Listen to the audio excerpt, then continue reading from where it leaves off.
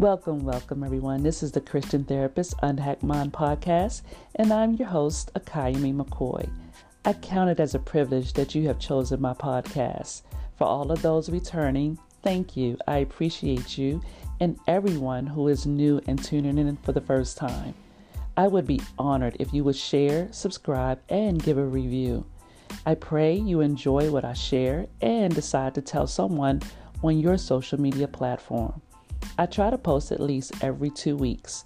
You can also check out my YouTube channel called Made for Relationships and my books on Amazon. Everything and all the information will be in the show notes. And also, I'm a licensed mental health professional, but my podcast is not meant to be a replacement for therapy with a licensed mental health professional.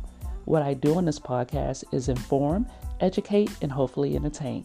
All right, let's get ready for this episode.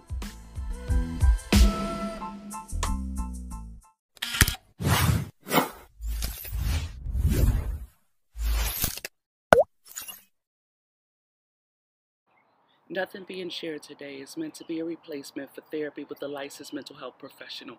Everything we share is for educational purposes only. Thank you.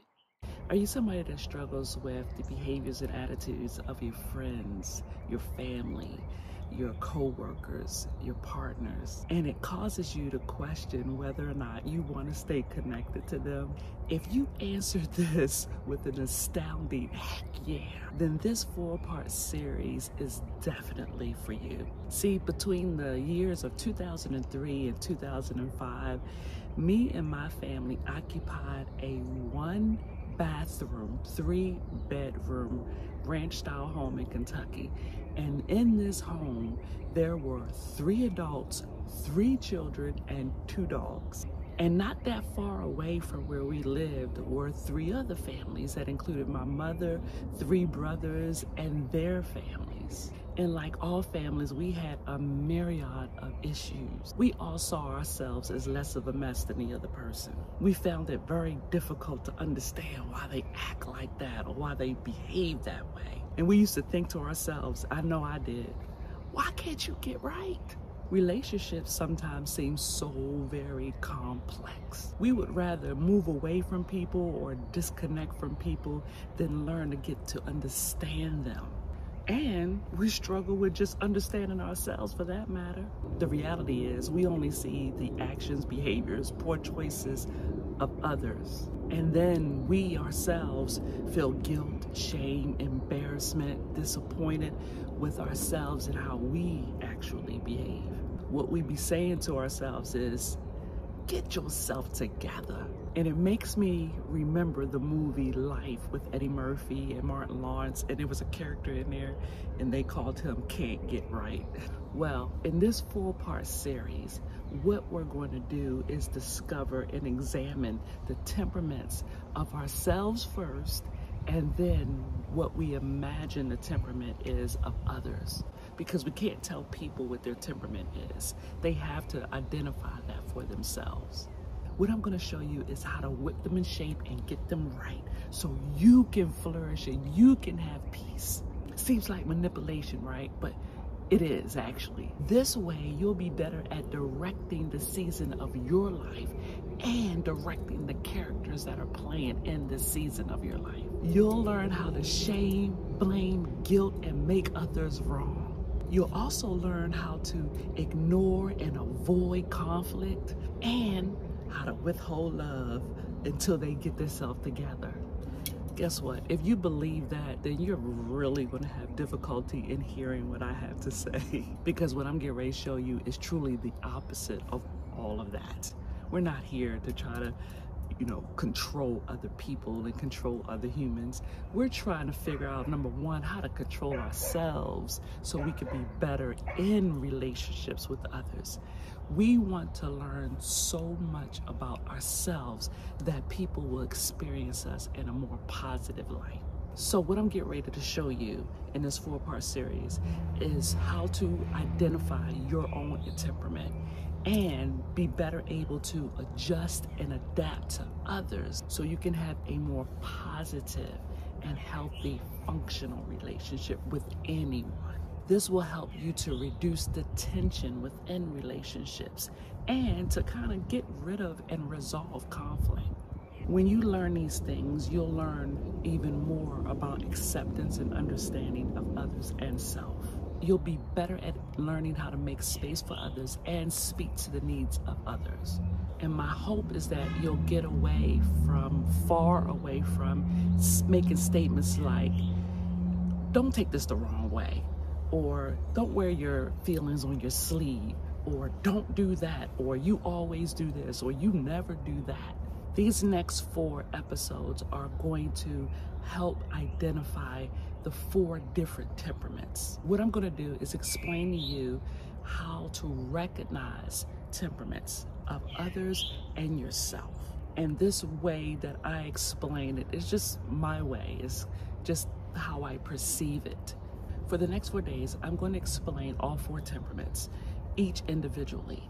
And I'm going to give you like little scenarios so you can better identify when you see them and recognize yourself in temperaments. Now, just make sure you understand, you can't ever tell anybody what their temperament is. They would absolutely need to identify that for themselves. And even though you may see little differences in those temperaments, it still doesn't mean that that's the exact temperament that they are. Now, temperaments are not something that we learn to be, it's how we're made up. We're born into these temperaments. So we can identify the temperament of a baby as early as 9 months old. So I always tell my clients that temperaments are not something that we want to be or try to be. It's pretty much, to me, like a fingerprint. You know, fingerprints don't change. So we don't change our temperaments. We just change how we show up in our temperaments. Some people can be unhealthy in their temperaments, and some people can be very well adjusted. They understand their own needs, and they understand when they're operating in their strengths or weaknesses. And when we know that we're operating in our weaknesses, we can better make adjustments so we don't affect the way the relationship is going. I really wish I had known what these temperaments were when I was living and raising children, living with my children and raising children. So get to know and understand your own temperament so you can be better able to show up in your relationship.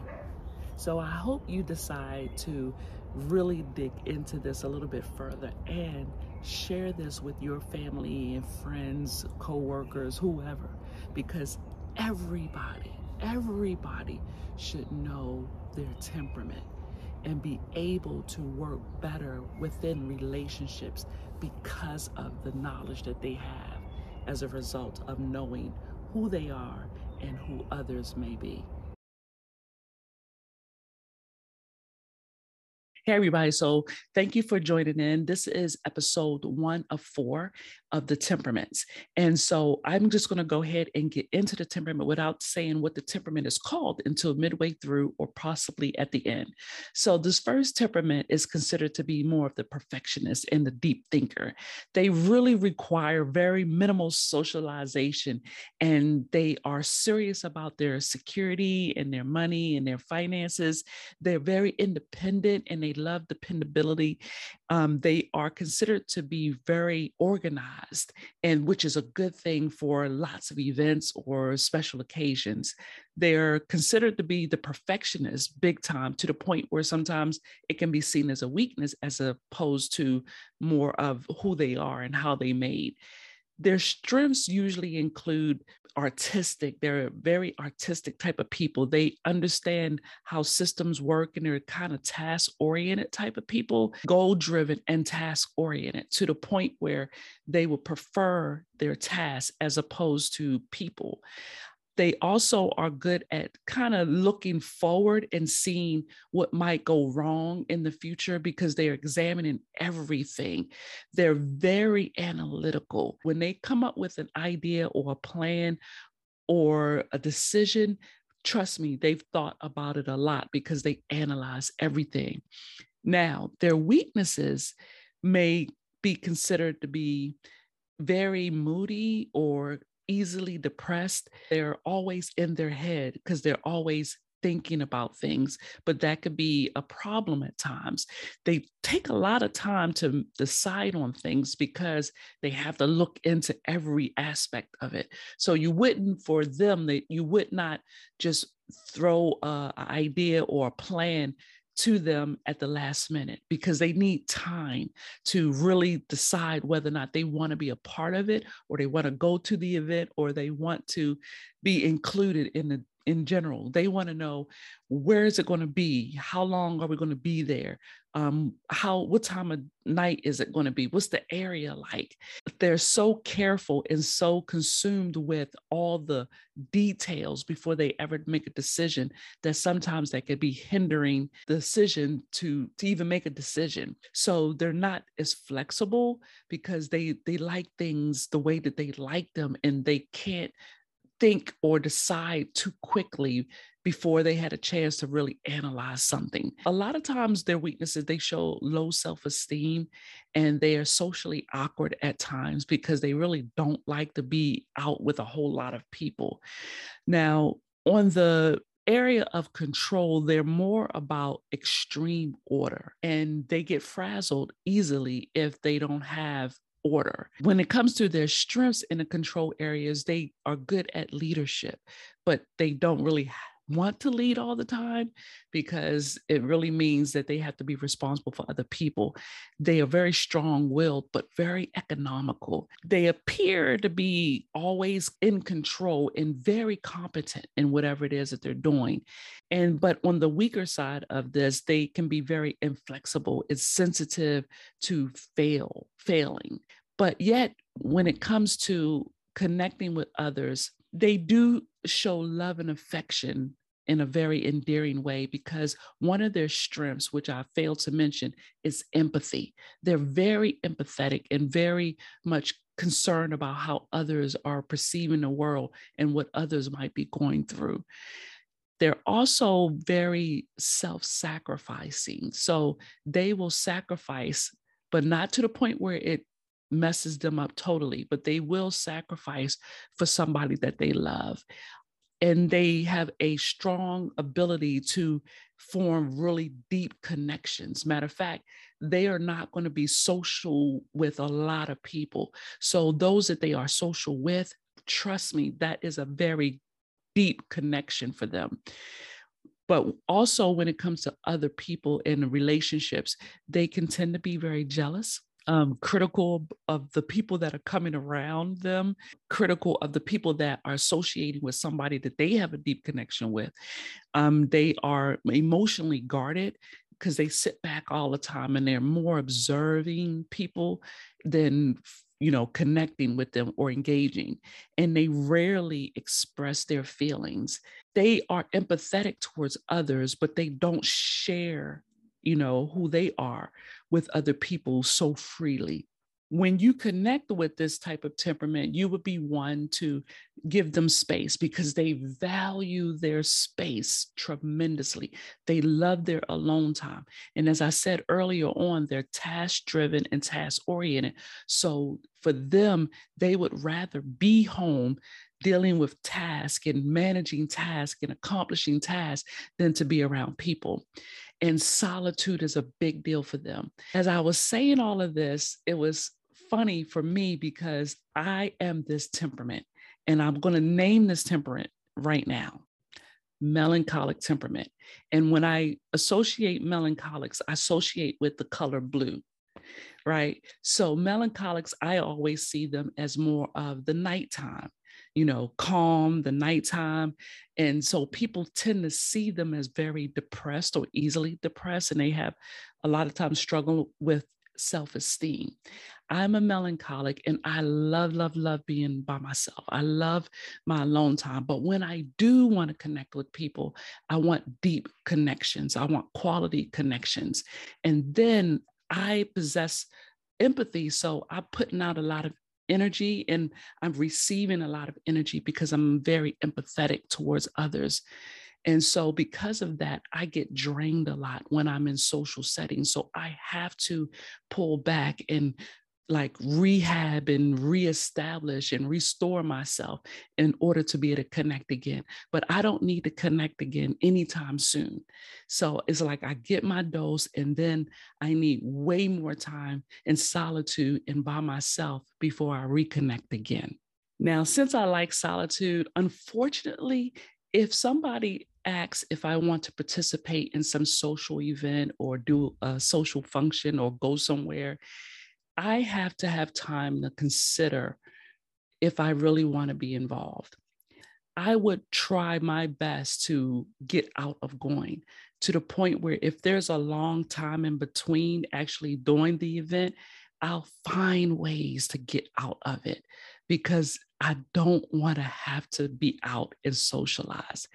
And for me, I know that there are times when if where we get ready to go is far away, or we're going to be in a car for a long time, I really will try to get out of it. In my weakness, I'm very judgmental and critical of how people do things. And so when I'm operating in my weaknesses, I have to be careful as to not be so judgmental and so critical of others to the point where they don't want to be around me. So where do you fit in this temperament? Tell me if you relate to anything that I said, and share with me some of the things that hit home for you. What stood out the most for you? Don't forget to tune in to the next episode. Remember, this is part 1 of 4. All right, until the next time, y'all. Good mental health, good spiritual health, and as always, good physical health. Y'all take great care.